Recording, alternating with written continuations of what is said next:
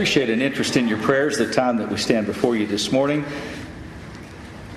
When you look around throughout the week, when you maybe read the newspaper or listen to the news or just maybe conversations with folks in the workplace, does it, when you see the evil, the iniquity, things that just seem like they're going in the wrong direction, does it ever cause you to fret? Anybody here ever fret over that? Well, there's a chapter that helps us deal with it. There are some things that we can't change.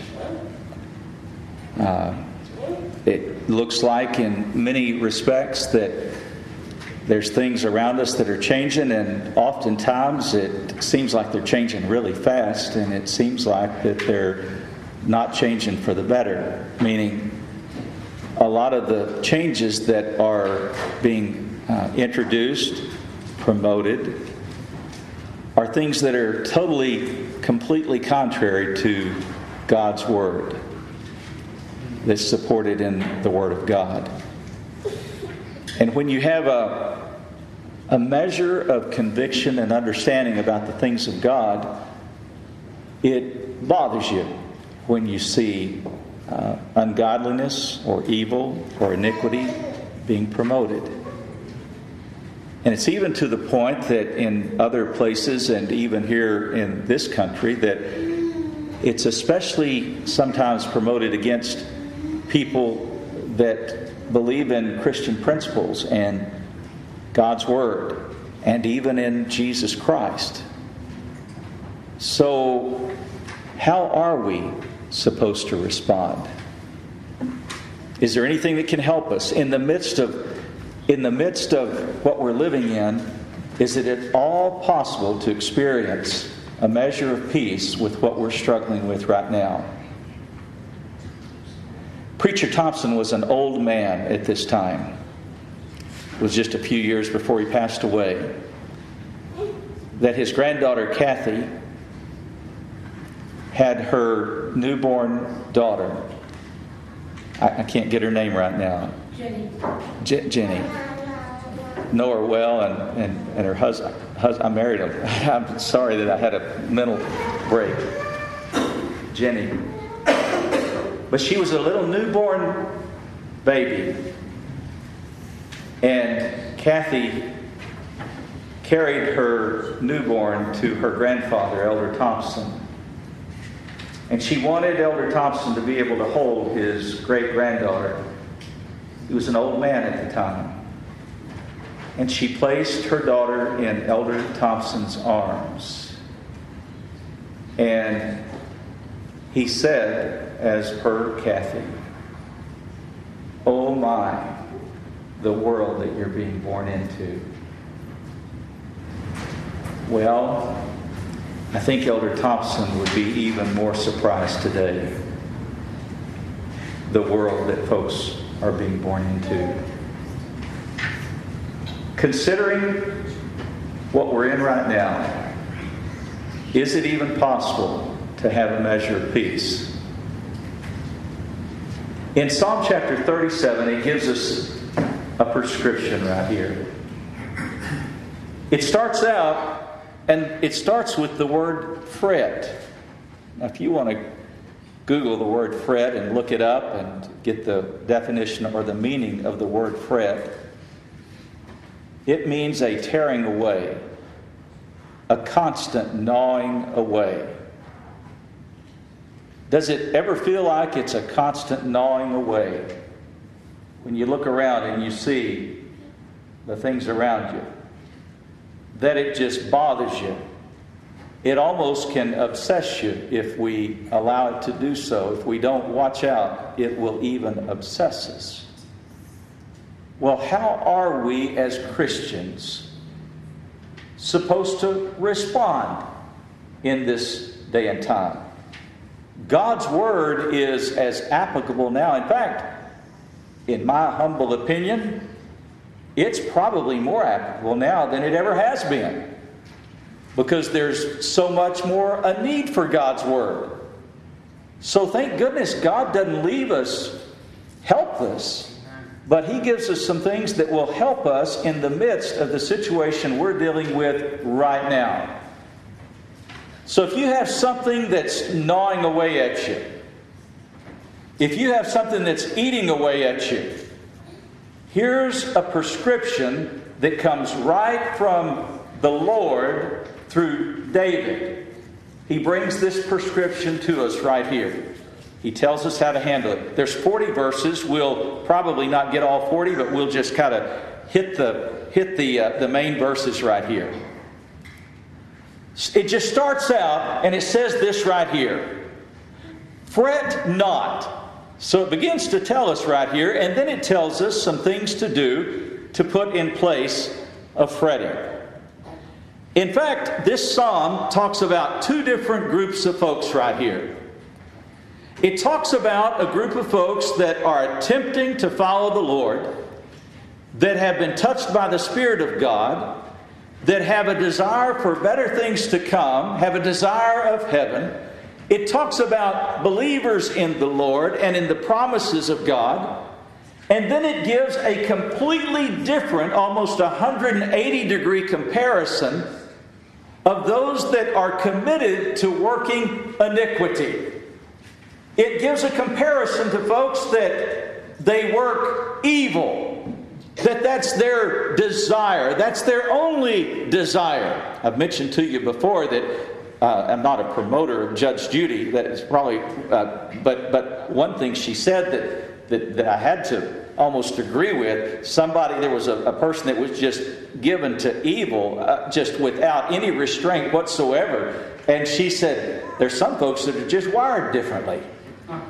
Well, it's talking about some folks that are wired differently right here.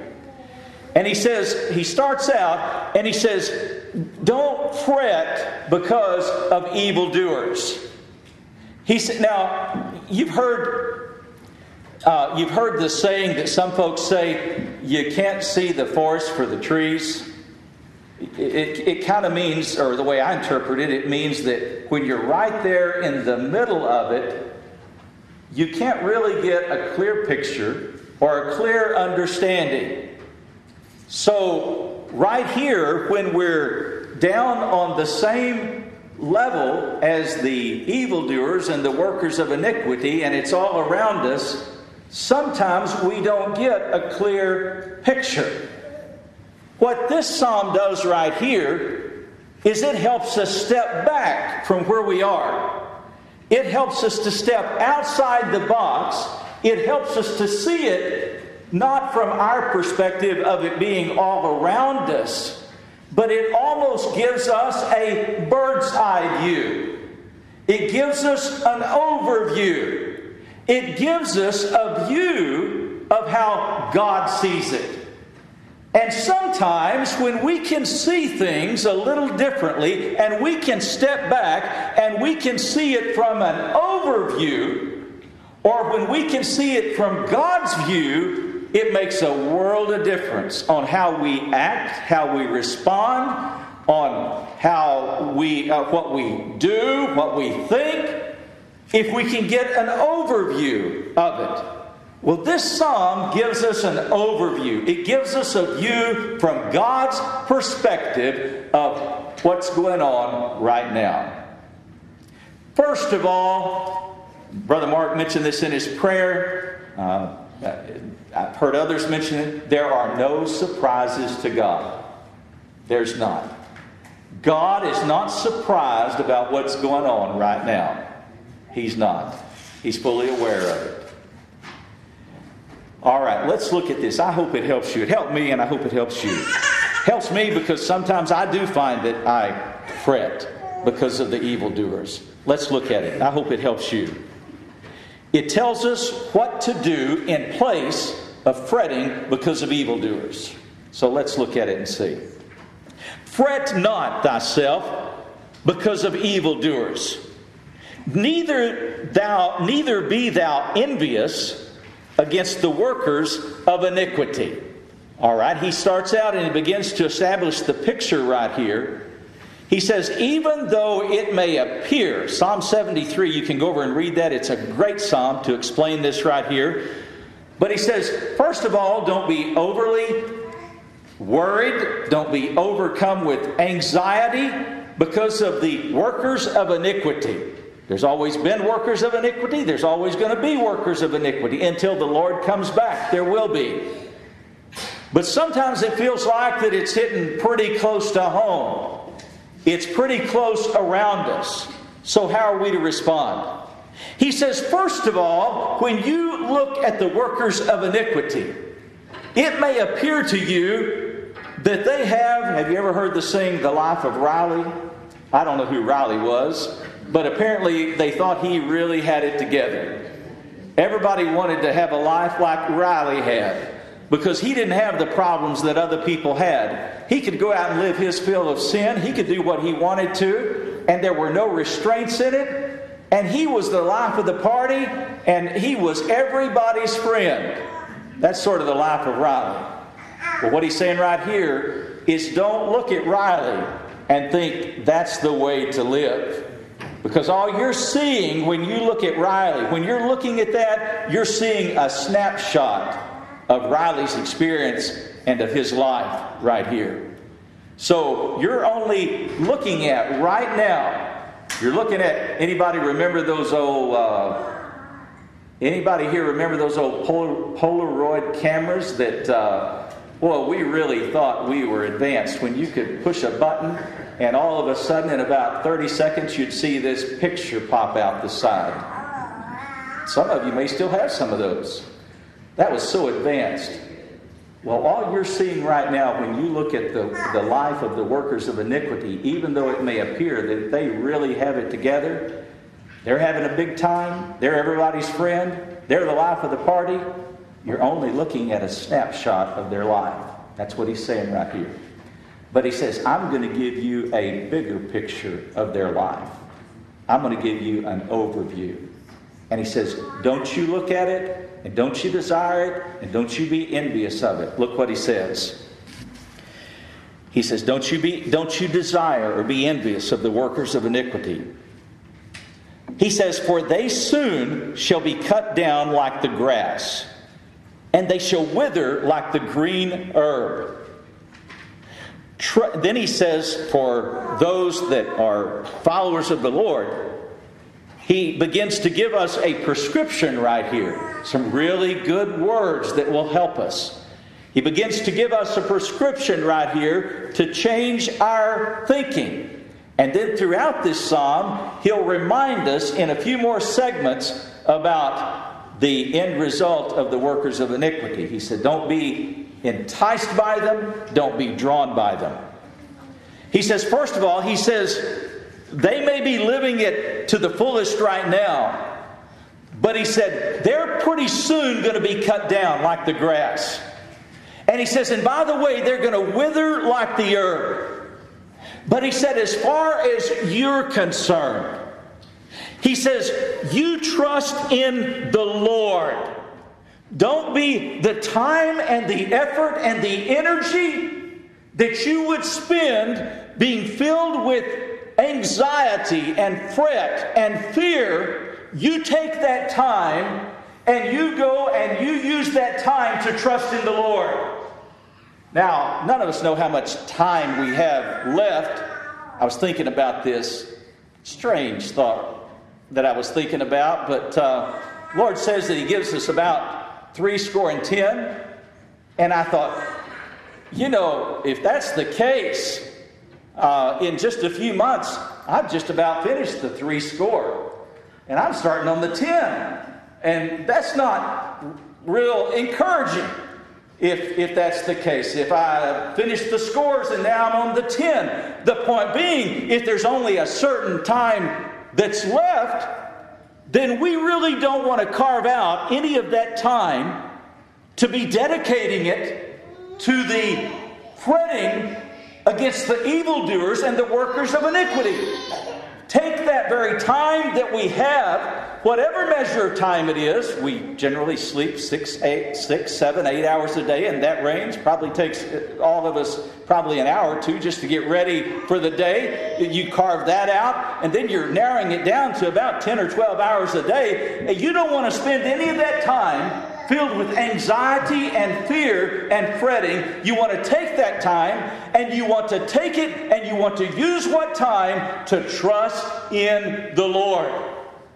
You know, I'm concerned, but I'm not overly concerned, because I know that God is in control. I know that God is in charge, and this is what He says right here. He says, first of all, you trust in the Lord. Well, you know what? That ought to take all of our time. But then He says something else right here, and this is for every single one of us right here. And this should be a full-time job for us. If you're tempted to be given to fretting about it, take that time and, number one, trust in the Lord. And then secondly, he just simply says right here, trust in the Lord and do good. What does He mean? Look around you and find some way that you can use the gifts that God's given you to do good to help somebody else. I'll give you an example right here that we all know. Sister Kathy Parker, one of the gifts that she had was in this beautiful work of art that no telling how many hours she spent putting those wonderful albums.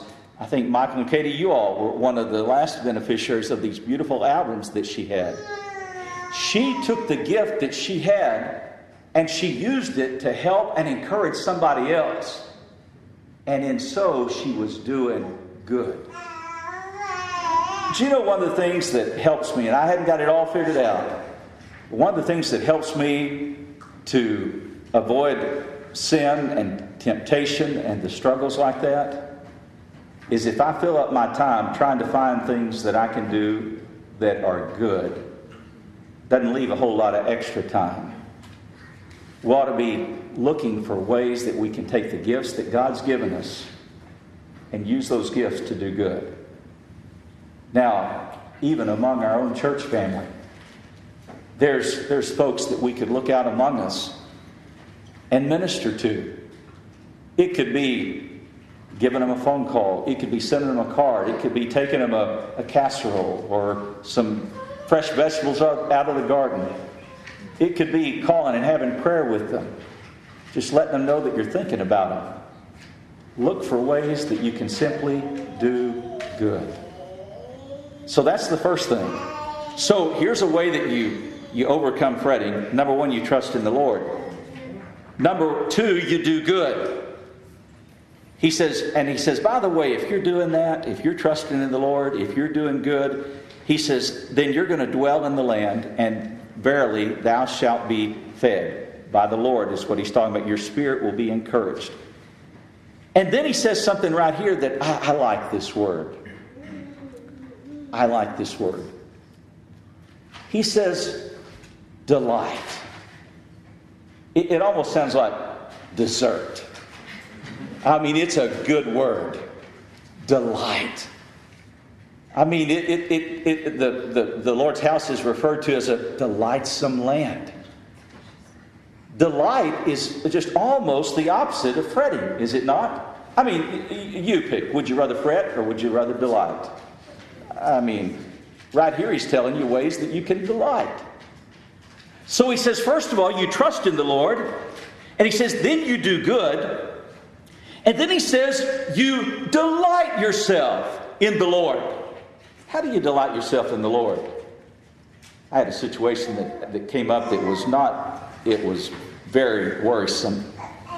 And I just didn't know how I was going to face it or handle it. And I ran over to Philippians. And I claimed that verse, that I can do all things through Christ which strengtheneth me. And all of a sudden, I was delighting in the Lord, in His Word. One of the ways we can delight in the Lord is to delight in His Word. I'll tell you what, this would be a great exercise for you. It'd help you a whole lot. It will help you a lot. If you'll go through the Scriptures You can do it in the book of Psalms. You can do it in the Old Testament. And you go through and you take a highlighter and you highlight all the promises that God has for His people. And then you take those promises, and there's going to be a time that you may need them, and you can run and grab those promises and claim those promises. That's how you delight in the Lord. I'll tell you another way you delight in the Lord. My grandmother had written in her Bible in the front of it several sayings, and one of them was, memory is a luxury that only those that go right can afford. Just meant to say that folks that are not living right really don't have the luxury of having good memories. Well, you can delight yourself in the Lord just in the wonderful experiences and memories that you've had in times past. In the blessings and deliverances of God in your life, you can delight yourself in the Lord. You can delight yourself in the Lord in thinking about what Jesus Christ has done for you. And when you look at your life and you see that it's a wreck, it's in shambles, and that God can take ashes and bring them together, that's a delightful thought. It's a delightful thought to know that someday we're going to be delivered from all this. I encourage you, I don't only encourage you to listen to Brother Bradley. There's a lot of great messages out there, but boy, Brother Bradley preached a great message this morning about looking unto Jesus. And he has been impressed to speak about good news in these difficult times. And I tell you, he started preaching about heaven, and by the time he got through, I was ready to go.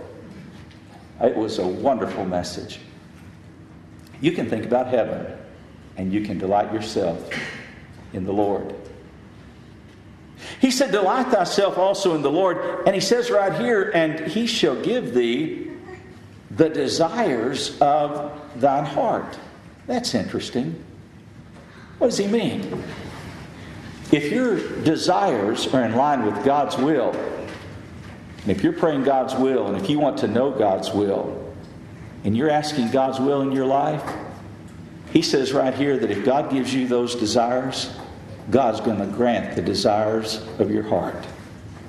That's really encouraging. And then He says, commit thy way unto the Lord. What does that mean? That's especially great for young folks. Commit your way to the Lord.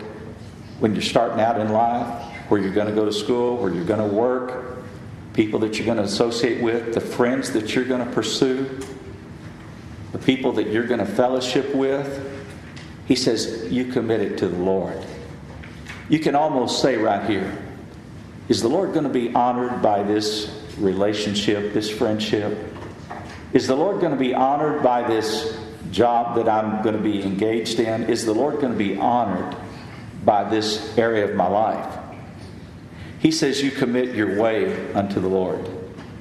Did you know that if a young person early in life commits their way, their life to the Lord, I want you to know, Luke, if you do that, I know you've been baptized.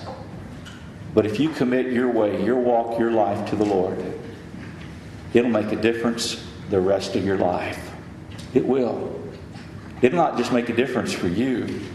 It's going to make a difference for those that are around you. It'll make a difference for your friends, your family, your parents, your grandparents, if you commit your way unto the Lord.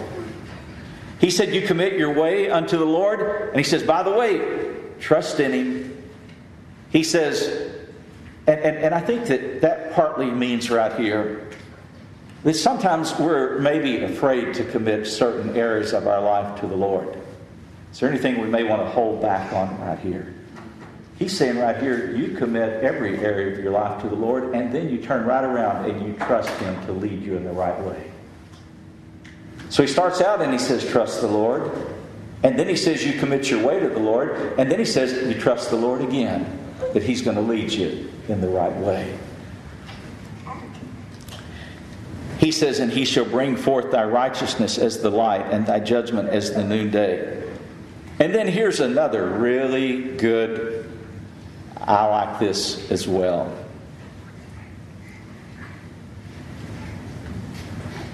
He says, rest in the Lord. Anybody ever get really tired?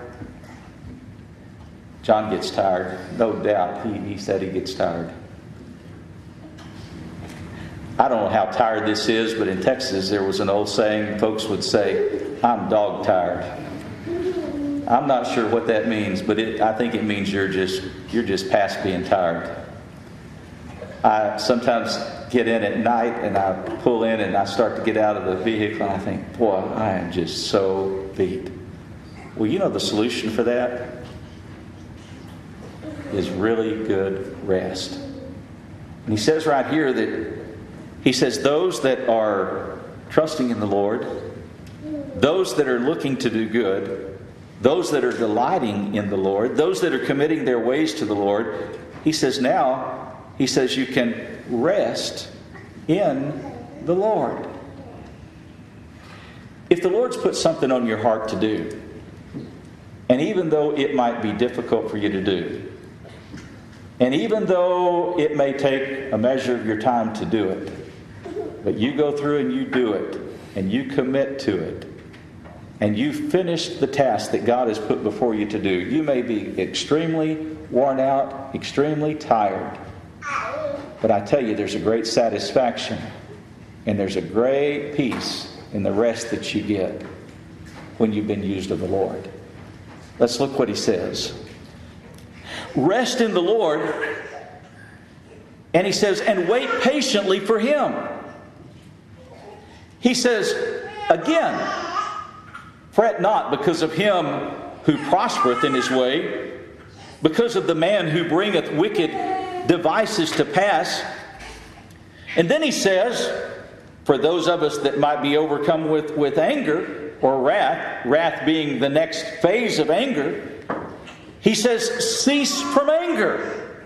So there's a lot of stuff going on that in our mind we could justify being angry all the time, and to the point that we're even overcome with wrath. So how do we keep from experiencing that? He says, put those things in place in the first 6 verses, and then he says, cease from anger and forsake wrath, and he says, fret not thyself in any wise to do evil. He says, and don't you be tempted to do what they're doing. Don't you turn around and give recompense to them that are doing evil. Don't you do that. He says, don't be tempted to do evil. He says, fret not thyself in any wise to do evil. Because he says, now I'm going to give you a bigger picture. Step back and look. And he says, from my perspective, and this is God's, he says, the evildoers shall be cut off.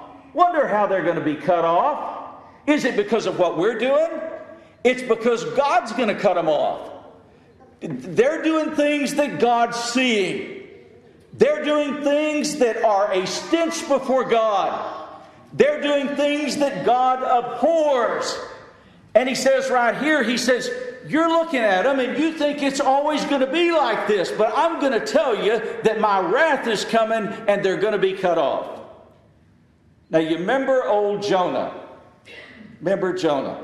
A lot of us can relate to Jonah in a lot of different ways. But Jonah got upset because Jonah wanted the wrath of God to come upon the Ninevites. He said, they're going out and they're doing ungodly things and they're not following the Lord. And he says, and I'm angry and I'm justified to be angry against them. And Jonah wanted the wrath of God to come upon the Ninevites. In fact, he was sent to preach a gospel of repentance, and he didn't want to take the message because he didn't want them to repent, because he wanted the wrath of God to come upon them. Here he says, don't you be tempted to do evil. He says, for the evildoers shall be cut off. But he says, those that wait upon the Lord, they shall inherit the earth. And I think what he's saying right here is, we know that we're going to inherit heaven someday, but there's a lot of blessings that are here for the followers of Christ on this earth as well. The humble, and it mentions this here in just a minute. He says, for yet a little while. Here's the snapshot. Here's the Polaroid picture right here. Yet for a little while the wicked shall not be. Yea, they shall diligently consider his place, and it shall not be. But the meek shall inherit the earth. Reference to Matthew. Matthew's reference, the meek shall inherit the earth, and they shall delight themselves in this is pretty good right here. It gives us a real description on where we ought to be. He says, they shall delight themselves. He says, the meek shall inherit the earth, and they shall delight themselves in the abundance of peace. Let me ask you, just get real. Are we experiencing the abundance of peace? Now, I'm not talking about like the peace movement in maybe the 70s up at Woodstock, New York, and up in that area where everybody went around with the peace signs on the bumper stickers of their car and stuff like that. There's some of us here that are old enough to remember that. That's not what he's talking about right here. He's talking about in the midst of all this chaos right now, that the humble, meek servant of the Lord can actually experience an abundance of peace. So you can actually, if you're not experiencing the abundance of peace, then go back and look at your life and go back up those verses right there and see if you're actually doing what he's saying. If you're actually trusting in the Lord. If you're actually going about doing good. Did you know that one of the ways you can experience the abundance of peace is to take the gifts that God's given you and go use them and do good? And you're going to be blessed in doing it. You're going to experience peace when you do that. This is how God designed it. Then he says, again, the wicked, they plotteth against the just. It means they're conniving. It means they're desiring to do harm to the just. But he says, I'm looking at it from heaven. I'm looking down and I'm seeing everything that's going on. I'm seeing what's happening to the righteous. I'm seeing what's happening to the just. I'm seeing every bit of it. He says, the wicked plotteth against the just, and it says, and they gnasheth upon him with his teeth. And then look at the Lord's response. It says, the Lord shall laugh at him. Now, I don't know if you've ever thought about the Lord in that fashion, but it says, when the wicked are devising and conniving their plots against the ungodly, he says, the Lord's going to laugh at him. Why does he say that? He says the Lord's going to laugh at him, for he, God, looking at it from the bird's eye view, from above, it says, for he seeth that his day is coming. His day's coming. So God sees the big picture, not only the snapshot that we see right now. And he tells us how we are to respond in the midst of all this evil. Let's look at what he says right here. He says, the wicked have drawn out the sword and have bent their bow, and to cast down the poor and the needy, and to slay such that be of an upright conversation. Their sword shall enter into their own heart, and their bows shall be broken. We have a great example of that, of Haman, who was desiring the life of Mordecai. And he even created the gallows for Mordecai, and Haman was hung on his own gallows. So the wicked who are desiring and devising and conniving the plots, if you live long enough, you may look back and you may see that they're actually hung on their own gallows. You sure will. He says, for the arms of the wicked shall be broken. How are they broken? The arms of the wicked shall be broken, but the Lord upholdeth the righteous. The Lord knoweth the days of the upright, and their inheritance shall be forever. They shall not be ashamed in the evil time, and in the days of famine they shall be satisfied. That just simply means that the Lord's going to take care of his people. The wicked, it says, but the wicked shall perish, and the enemies of the Lord shall be as the fat of lambs. They shall consume into smoke. They shall consume away. And it's giving a picture right here of roasting a lamb, and this is how I picture it. And probably those of you that are into roasting and grilling could even pick it all the more, but picture it all the more and describe it. But it talks about the fat that's on the lamb, how that it just goes away and is gone when the lamb is still there. And he says that that's how the wicked are going to be consumed. Into smoke, they're going to be consumed away. And then he says, by the way, the wicked borroweth and payeth not again. That's interesting. That's interesting. The wicked are always wanting to borrow and pay not again. That's interesting.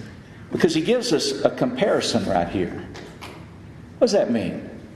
That's actually talking about folks that want to live off somebody else and never pay it.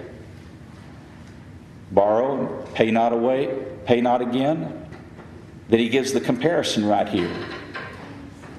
He said, but the righteous, they have a different conviction in their heart.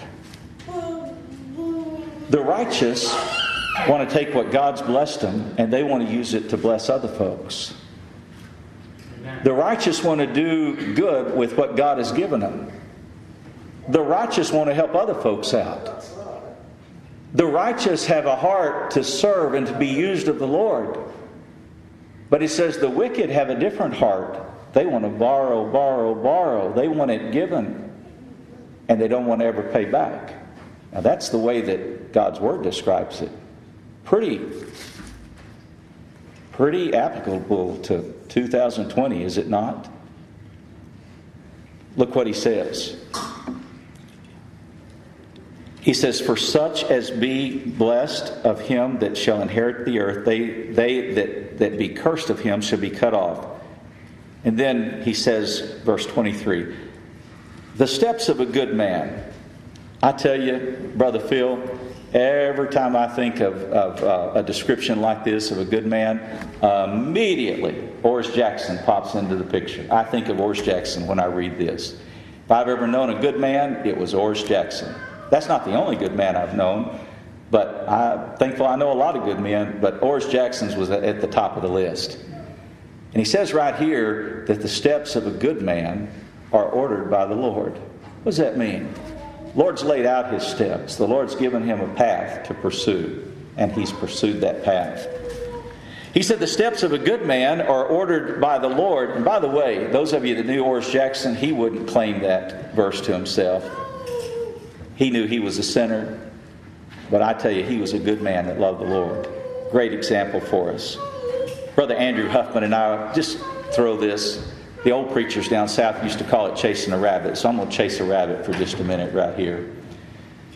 Brother Andrew Huffman and I were talking yesterday, had a good conversation, and we just started talking about all the wonderful brothers and sisters that have been here at Mount Carmel, and we talked about how special all the folks have been that have blessed the church here at Mount Carmel. Such a unique, broad group of folks. He brought up Brother Polk, and he started telling Brother Polk stories. And I started telling Sister Laura stories. And I mean, we just had a really good time thinking about all those wonderful folks. Well, he says right here, that even though a good man might fall, he shall not be utterly cast down. Wonder why that is. It says a man that his ways are dedicated to the Lord, that's serving the Lord, it says that he might fall.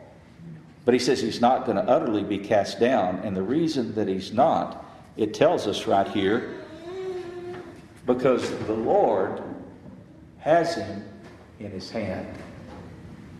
So you can't fall. You can't fall very far. You fall down, and you're still in the hand of the Lord. Now that's a pretty good place to be. You fall down, and He's going to help you get back up. You make a mistake, and you're still in His hand. And that's a loving hand, and that's a caring hand, and that's a sustaining hand, and that's a protecting hand. And even though we might stumble and fall along the way here, we're still in the hand of the Lord. That's why we can't utterly be cast down. And then David says something right here. We got 3 minutes to hit 15 verses. I'm going to just really hit it hard. I want you to, this is really good. David said this, I've been young. Well, everybody here can think back about when you were young. I've been young.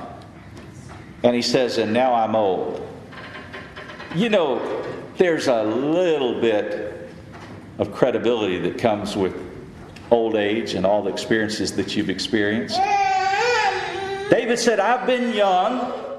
And he said, now I'm old. And he said, I've witnessed a few things. And he said, looking back in my life, in my experiences, he said, I go back all the way to my youth, and I follow it all the way up to my old age. And he says, when I look back upon my life, he says, here's what I conclude right here. He says, yet have I not seen, he says, I've never seen the righteous forsaken.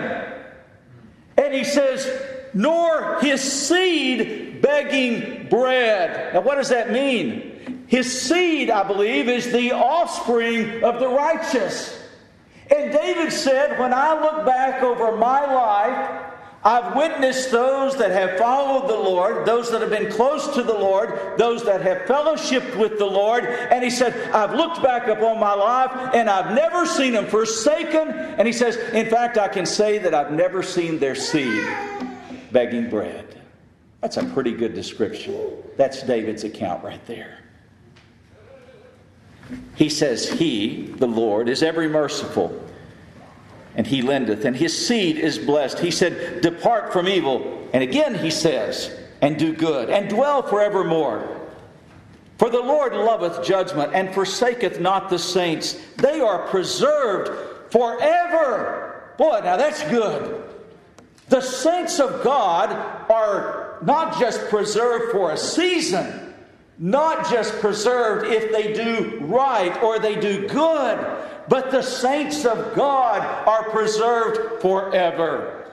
There's not anything that can separate you from the love of our Lord and Savior Jesus Christ, because you are preserved by the blood of Christ, and you're preserved forever. Now, that's a great place to be. I mean, if it's not good enough for you to know you're in the hand of God, now you're preserved, and you're preserved forever. Amen. I'm looking forward to going and visiting Steve and Kathy, and one of the things I'm looking forward to is visiting the church where they attend. My dear friend Chris Krause is pastor there. Wonderful, great preacher. Brother Chris has preached here many, many times. But one of the things that I like about going to the Little Union Church is that at least every time I've ever been there, when I get ready to leave, there's an old sister, B. Cunningham, and I'm sure she probably does this for other folks as well. But she'll come out and she'll give me a care package, and she'll say, this is for the road. And in this care package is either a bag of fresh pecans or fresh peanuts. And what's really, really special is she gives me this little jar of strawberry preserves. And I tell you what, when I get home and open those strawberry preserves up, I think the older they get, the better they are. And did you know that that's how the Lord's people are? You're preserved in Christ. And He says you're preserved forever. Now, it may have been that strawberry jelly that drew Steve and Kathy down there. I'm not sure. Maybe she did that on them as well. But you're preserved in Christ. Well, there's 10 more verses. I'll just tell you, go home and read it. It's really, really good. But here's the bottom line. Or this is how I conclude it. We've got enough stuff around us to cause us to fret. We do. But we really don't have, I don't feel like I have, enough time left that I want to carve out to commit to fretting. And if I take that time and I make an adjustment in my life to try to use that time to do good, to try to figure out a way that I can do something that'll help somebody else. How do we do good? We try to help somebody else. That if I'm looking for a way to do good, then all of a sudden, and I'm going to trust the Lord to lead me in that way. And then when I commit that way to the Lord, I'm going to trust the Lord to bless in that as well.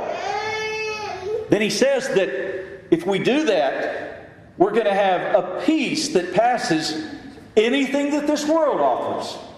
If you don't experience that peace right now, then just go through the checklist here in Psalm chapter 37 and see if there's one of these areas that you might be missing upon. We're going to experience a peace that passes anything that you can't even explain it. The peace that you're going to experience.